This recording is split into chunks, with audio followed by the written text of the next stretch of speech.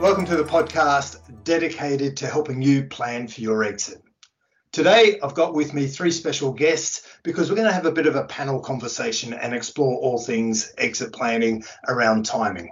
I've got Guy Skinner from Citygate Consulting. Guy's an expert in personal financial planning and working with business owners and their companies to prepare pre and post exit. Welcome, Guy. Good morning, Darryl. Thanks for joining us.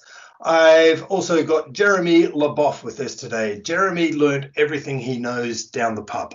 His background is as an entrepreneur and business owner before developing and applying his skills and talents as an accountant with various expertise of understanding business owners. Welcome, Jeremy. Good morning. Thank you, Darryl. Thanks for joining us. And I've got my business partner, Christine Nicholson. Christine has got the widest and most varied career I've ever come across in my life. She's, to last count, I think, worked with business owners on 50 plus exits, has got a finance director background, has got a bit of law, has a bit of other things as well. Thanks for joining us today, Christine. Morning. Great. Well, today we're going to talk about when's the best time to start planning your exit. We come across, all of us in our various walks of life, come across business owners preparing for exit, getting to exit, or have already done a deal. And then once they've done the deal, they talk to their advisors. And I get feedback from all sorts of business advisors saying, I wish I'd known earlier and then I could have had more impact and helped the client more. So, Guy, when is the best time to start planning? Well, as we always say to clients, start with the end in mind. But I think most business owners won't necessarily start a company with a eureka moment and it be a sudden spark and flash of inspiration. They're generally going to think about, what do I want? Why will I do this, that, or the other? And have in mind some sort of figure that they would like to exit the company with, or an amount of wealth that they would like. But whether or not they formalize that and to what extent they really put it down on paper and think about how they will get from A to B is a different matter entirely. Okay. Jeremy, where does that fit with you from a tax planning and perspective? Well, there's two sides to it. From where I'm sitting, is there's that journey of financially planning in terms of Guy's got that where we need to get to, but projecting what is my business going to look like. So the financial modeling and the stages to go through that, and also making sure that you have got the right tax planning in place. There's too many occasions where we get told after a deal has been done or a decision has been made that this is what's happened, and then we're like, well, actually, you've missed out on some very key points of your tax planning. It was only recently that the change of entrepreneurs relief caught out some people, and that meant that that some people that thought they were going to get 10% tax charge got 20% tax charge on their gains. And knowing and planning in advance is key, because actually it's all great, but if you suddenly realize you're going to be hit one way or another because of tax charges, then you're kind of being self-defeating. So yeah, that has to be part of the upfront questioning. There's the legal side, and then there's also the tax side of it. So Jeremy, should we be using tax to help form our strategy, our business strategy, or should we be thinking of designing the best strategy and then fitting in the tax planning around that?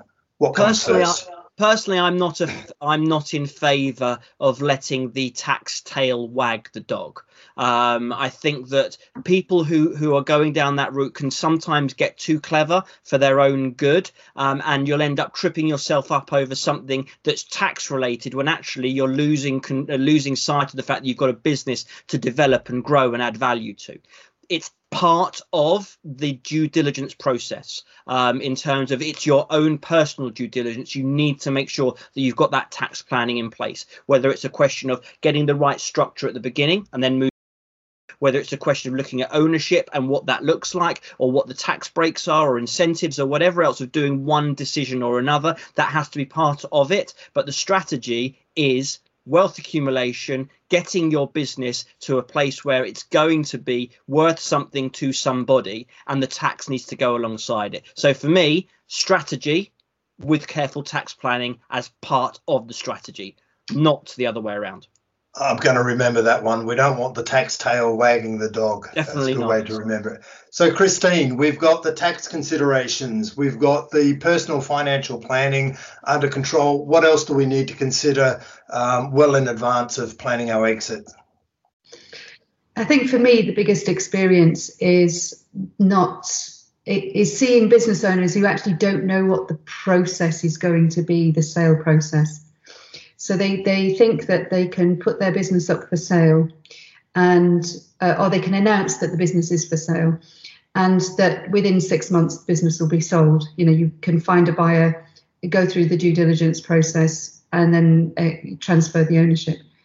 And actually, it's incredibly rare that happens. It could be that you get approached, but if you haven't already done your planning, then, and you don't know what your business is worth right now, when you get approached with what looks like a decent figure, you actually have no idea whether it is a good figure or not. It's a good figure for the buyer, but as the seller, you could actually be leaving lots of money on the table.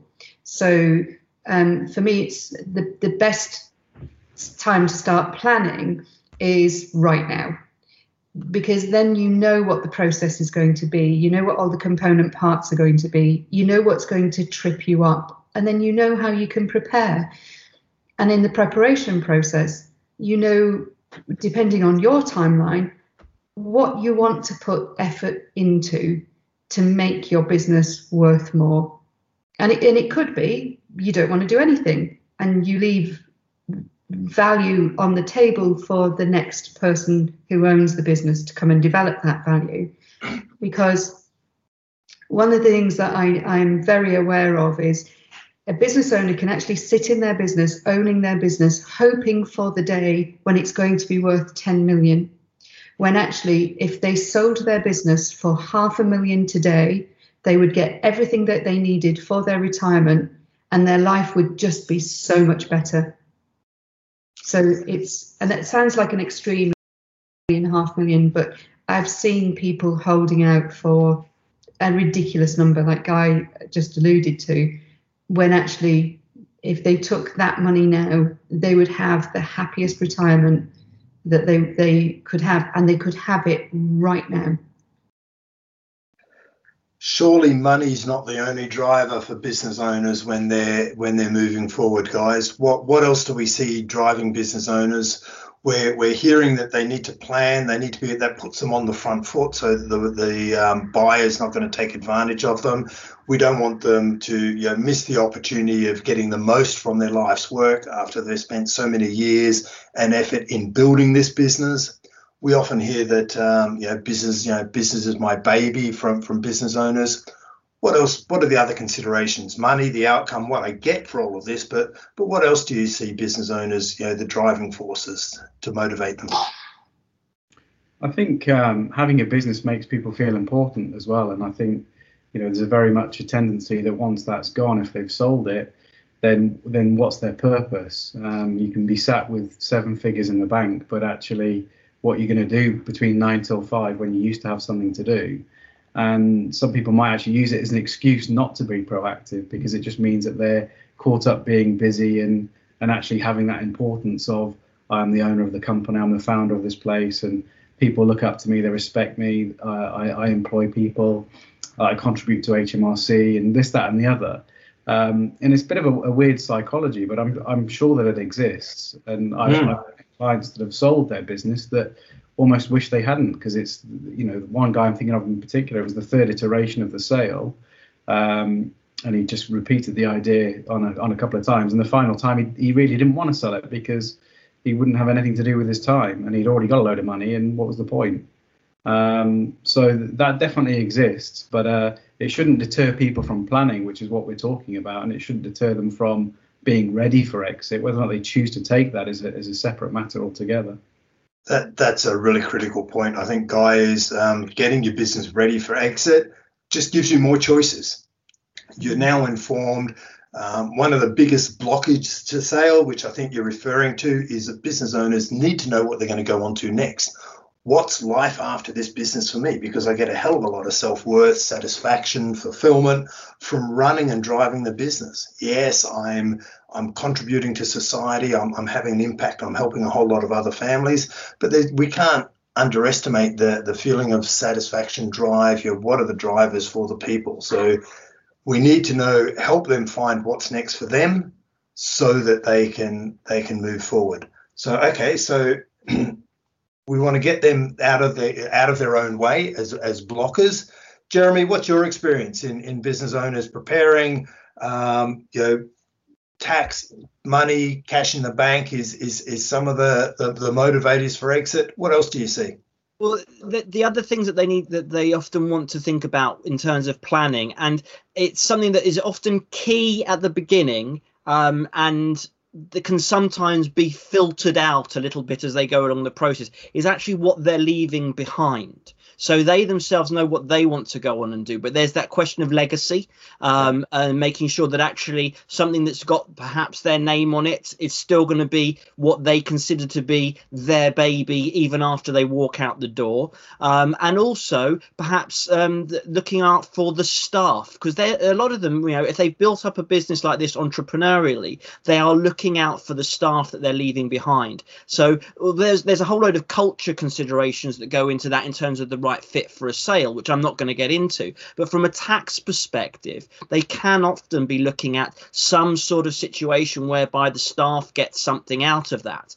And it may be that planning ahead, literally, I'm talking about years planning ahead, they'll put in place some sort of employee incentive, some sort of share scheme that has got that works through the right way, that is tax efficient for the business, which allows the owners to do something that is right for their team and is not going to be expensive to them, and also provides the right motivation for people moving forward. So that's a key part of it from a tax planning perspective, and that needs to be something that's done well in advance, and it's not an uncommon thing. There are a lot of very, very good and emotional employers who want to make sure the people they leave behind are left feeling good about it, if that makes sense. Totally. So Christine, any insights on that? Like we're talking about now, we're moving into the different types of structures. We're now suggesting that, hey, look, employee ownership is something that could be explored. We've got the different tax advantages, so the different revenues, cash flows, and what it means in the bank for the business owners afterwards. What about employee ownership? Is that what difference does that make? Okay, well, I actually want to talk about something a bit different to employee ownership, because Jeremy makes some really good points about employee ownership, and there's a lot of planning to go into that. But before you start thinking about that, you also need to think about what else you might be leaving behind if you don't leave your business in planned circumstances. So the real importance about planning is, yes, it's about the legacy, it's about having a better business that's worth more. But what happens if something unexpected happens? If you haven't done any planning at all, you're going to leave a real mess behind. You're going to leave a family behind that's struggling to cope without you, whether that's because you've died or you've become disabled or incapacitated in some way. They're coping with now having to think about a business to run, as well as the loss that they're experiencing, both in income and the emotional attachment to you. And equally, your employees will be suffering from that loss too. Now, bringing in the planning of actually making yourself technically redundant in your business as the first thing that makes your business worth more. It'll make your business more enjoyable for you. And making yourself technically redundant so that you're only working strategically means that your staff are now engaged. So that really links into the employee ownership side of things, because engaging your employees is a whole lot easier if there is something, there's a reward for them at the end that's just more than money. Because if you think about your need to be the business owner and how proud you feel about what you're achieving, wouldn't it be really nice if your employees had that ownership mindset? And getting to ownership mindset is, employee ownership is part of it. And it doesn't just happen overnight. You don't say, well, I'm going to get an ownership mindset. It takes time to build that in. But as you're easing yourself out of the day-to-day, but still critical to the strategy of the business, and you're elevating your employees up in the way that they engage with the business is worth more. The employees have got, particularly if you're going down the employee ownership plan, the employees are much more engaged. They become more efficient and more effective. There's usually a bump, about 17% on average, in profitability of businesses that go through the employee ownership route, and it starts pretty immediately. So it has an immediate impact on the value of the business. But equally, it means that should the unexpected happen to you or any of the members of your senior management team, your business is not wholly affected by it. And that's the real reason why we need to do planning. So what we're hearing is a big part of planning your exit for your business is planning the unplanned exit for your business. What should happen if I exit unexpectedly? What happens to the ownership of the business? What happens to the spouses, the families? So there's a big area that we uncover. Guy, is this something that you cater for in your planning side of things with owners? Yeah, 100%. That really resonated with me, and I feel slightly jealous and embarrassed that it wasn't me that raised the topic. But death and illness is something that I speak about on a daily basis. I try not to be too depressing about it, but yeah, the reality is that people die, and they die of a young age. So we can transfer some of that risk in terms of the financial aspects of it and money for the period of time afterwards, while there's the period of recovering and people coming to terms with the fact that somebody's passed away. And we do that through shareholder protection, key person insurance, relevant life insurance, those sort of things, to help the families and the company survive a period of upheaval, essentially. But granted, as Christine's referring to, there's a whole host of other things that go with that. What are the bank account details? What are the passwords? And that's just scraping the surface, because there's a lot more in terms of important legal documents. What does the shareholders agreement say? All sorts of stuff has to be dealt with. And it's important to have an inventory of these are all the important documents that you need. Where will you find them? And how can you make sense of them? So, I mean, in my business, I have to have a locum. And we have to have locum agreements so somebody can literally fill my shoes the very next day. I wonder how many people have that within their businesses in different walks of life altogether. That's a stipulation of my trading set upon me by the regulator, which is great, but it forces you to think about those things. And that's just one aspect. Who's going to do the day to day? There's so much more. And when you think about it, who would really actually want to put their hand up and say they would want to leave a great big mess for their family? It's only going to tarnish their memories of you. So, yeah. Well, it's a mess for your family, and it's also a mess for your business partners and the business as to who's going to look after that, who's going to run it, what is left behind. Jeremy, is that something that you see in the clients you work with? Absolutely. I mean, there's a number of different things here. First of all, the importance of having a business that can move on without you is first of all fundamental to the idea of planning for your exit in planned circumstances, because being able to do that, to be able to walk away and the business continues the same as it did the day before, is going to have value to a potential purchaser.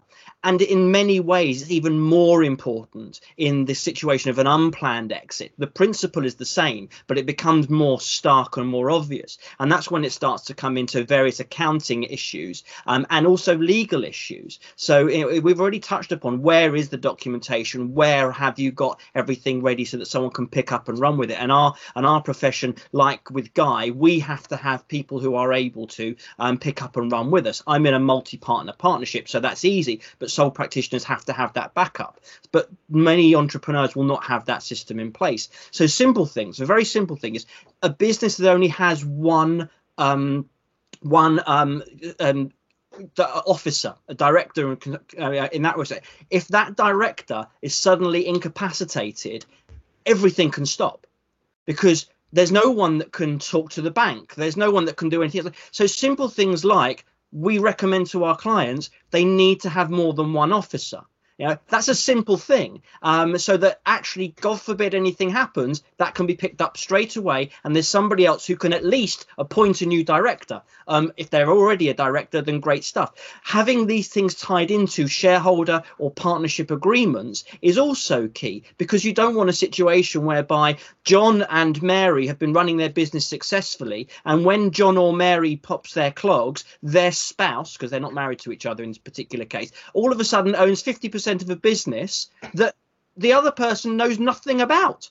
So now you've got a business supporting John, who's doing all the work, and Mary's spouse, who does none of the work but owns 50% of the business. And so those types of things need to be put in place. And things like what Guy would be able to ensure is that you've got a policy that pays out, so that people can, the business can move on and survive, and the people that are left behind by the family are protected financially, and the people are happy. Without that, you know, these horrible things can happen. And so that side of it from a planning perspective is key, and we see that as part of the financial side of it. The other side of it, as I alluded to, is just having systems, and I know that's a whole other topic, and I can do that on a different discussion point. But having systems in place so that the business can move forward is key in both a planned and an unplanned exit, because one protects value, the other adds value, so you know that's why it's crucial.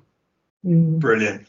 So Guy alluded to, he started to touch on, hey, look, you know, we need some sort of portfolio or file of all these things and pieces of information that we should be gathering that for such a situation as a bit of an insurance policy. And what I think he alluded to also was the fact that perhaps we need some other professionals involved.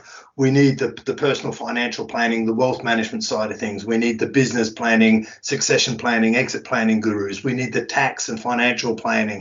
Who else do we need in you know, to contribute to putting together such a document? Well, I would for sure include a lawyer within that, because we should be drafting wills, we should be looking at lasting power of attorneys as well, and we should be having cross-option agreements so that actually we can make any shareholder payments inheritance tax efficiently as well. And I often find actually that the cross-option agreements are missing where people have done the shareholder insurances. So it sounds like a technical point, but it's really quite straightforward. I'm not going to explain it now, but it's really not that difficult. It's just something that I often see missed. And it's because people don't engage necessarily with a legal professional or with a financial advisor even, and they've taken the step to take insurance, which is phenomenal because not many people do that. But they've not gone that extra mile and actually done the job properly. And it's those little mistakes that the cost of that is far greater than people ever really appreciate. To pay 40% on that value that's being passed on to your beneficiaries is massive. Yeah. And I've often heard Christine talk about getting lawyers involved for things like shareholder agreements, which define the business structures as well. Anything to add around that, Christine? Yeah, I mean, for me, I completely violently agree with what Guy was saying. And often the reason why people don't do these things, even though they are really simple and relatively cheap, is because they actually don't know the right question to ask. And sadly, we're pretty forward-thinking professionals, but sadly, a lot of people in these professional fields don't help the business owner ask the right questions. They don't make it accessible. So actually making things more accessible is really key. It's almost like our professional duties is to recognize that we've got a business owner who's actually a human being and there is a business, and that the identity of these two things are actually really wrapped together. And we've got to deal with human beings who can be afraid of asking the wrong question or racking up charges, etc. And they're also protecting their business. So there's stuff that we can advise them from a business perspective, and then we actually need to treat them like human beings. And it's about helping them understand what all the steps in the process are, and therefore what it is that they need along the way that makes their life easier, so that they're making educated choices. But sadly, there's, both accounting, in financial planning, in the legal field, in general consulting, if we make this a bit smoke and mirrors, it'll make it look more complicated and harder, and therefore you'll pay me a bigger fee. And actually, it's really about paying the right fee to the right people to answer the right question that gives you the best outcome. And that really comes back to, when should we start planning? Well, we need to plan right now. How do we start planning? We begin with the end in mind. And we have to explore those different ends. A planned exit, or what if the unexpected happens? And we don't need to boil the ocean with all the different choices that things that might happen to us along the way.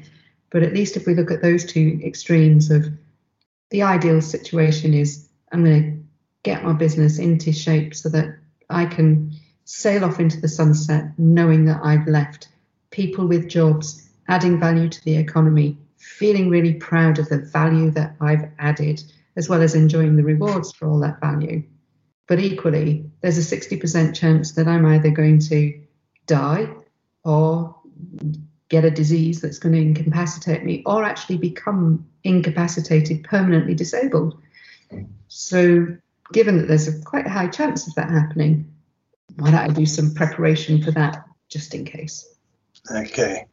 So we've perhaps sucked the life out of the conversation now with all of the thoughts and considerations that go into planning for an unplanned exit.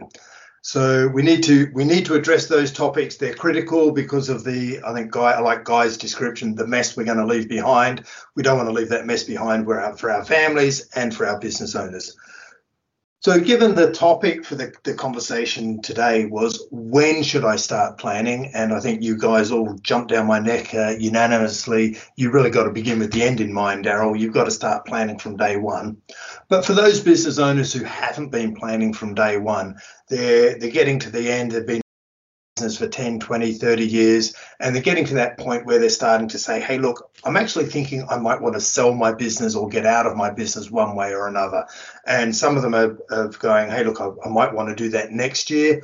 What's your advice to them if they've got a bit of a runway left? How long do they really need to start planning their exit, if they've left everything to the last minute? What do you advise, Jeremy? How long? The answer is as long as they've got available. But what they should be doing is today is the right day to do it. And they need to be sitting down with somebody like a professional. I would say have a conversation with Guy or with Christine or with me and establishing, what is that number? What is it they need and when do they want it?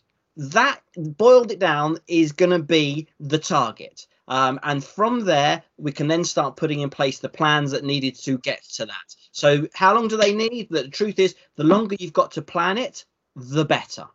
Because you can put in place the right structures. You can then look to be able to build value over a reasonable period of time that's then going to demonstrate the validity of that value. Because if you've done something that only turns up in 6 months, it's not going to be quite as convincing as to showing 5 or 6 years worth of solid figures to somebody.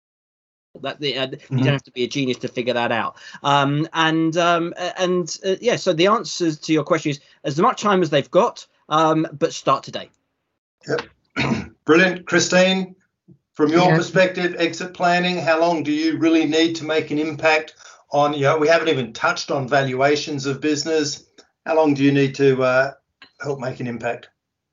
I completely agree with Jeremy. I've been through exits that have been really, really short and chaotic, and money has been left on the table as a result. So actually, your planning journey can start whenever you want it to. But maybe the better question is, if you're procrastinating, is how much do you want to leave on the table? Because the longer you leave it, the more you're leaving typically you're going to leave more on the table. every now and again, someone will get lucky, because a lot of selling a business is really about timing. But isn't it better to be in your timing than everyone else, than anybody else's? Isn't it better for you to be in control? Yeah, start now. And if you can't start today, then start tomorrow. But don't be like a recent conversation that we shared, which was I'm 20 years into a 3-year plan. That made me laugh. So, Guy, you're working with the business owners. They've got this magic number of how much they'd like to have at retirement. How often do they come to you and say, hey, look, my business is my pension. How do you help me plan? What do you do in that situation? I think I've probably heard that phrase with every business owner I've ever spoken to. So, and equally, the reality that often goes with that is that the pension that they have, the real pension, is very seldom there. And if it is, it's tiny. And it's because it was forced upon them at some point in time when they're an employee back in the day, or auto enrollment now that we've got that. But yeah, for me, one of the key things we always look at with clients is how do we extract the profits from the company, and how do we do that as tax efficiently as possible. And ultimately, a pension is the most tax efficient way that you can draw the money out of the company, because it comes out pre-corporation tax. So even when we talk about entrepreneurs relief, which is great, you've still got to pay 10% tax, and you've still paid 19% currently corporation tax. So a pension's always going to trump that, but people just don't often think about it. And now we've got annual allowances and lifetime allowances and all those sorts of things. As Christine and Jeremy have both already said, it's about how much do you want to leave on the table. It's about the opportunity cost. I see a lot of companies that have got far more money than they need in the bank, and it's because they might be prudent. It's because they might be looking for an opportunity to acquire somebody, but very often I just find it's because they are being prudent. They're risk averse. But what are they missing out on? They're missing out on stock markets rising. They're missing out on reducing the amount of tax that they'll pay on taking that money out of the company.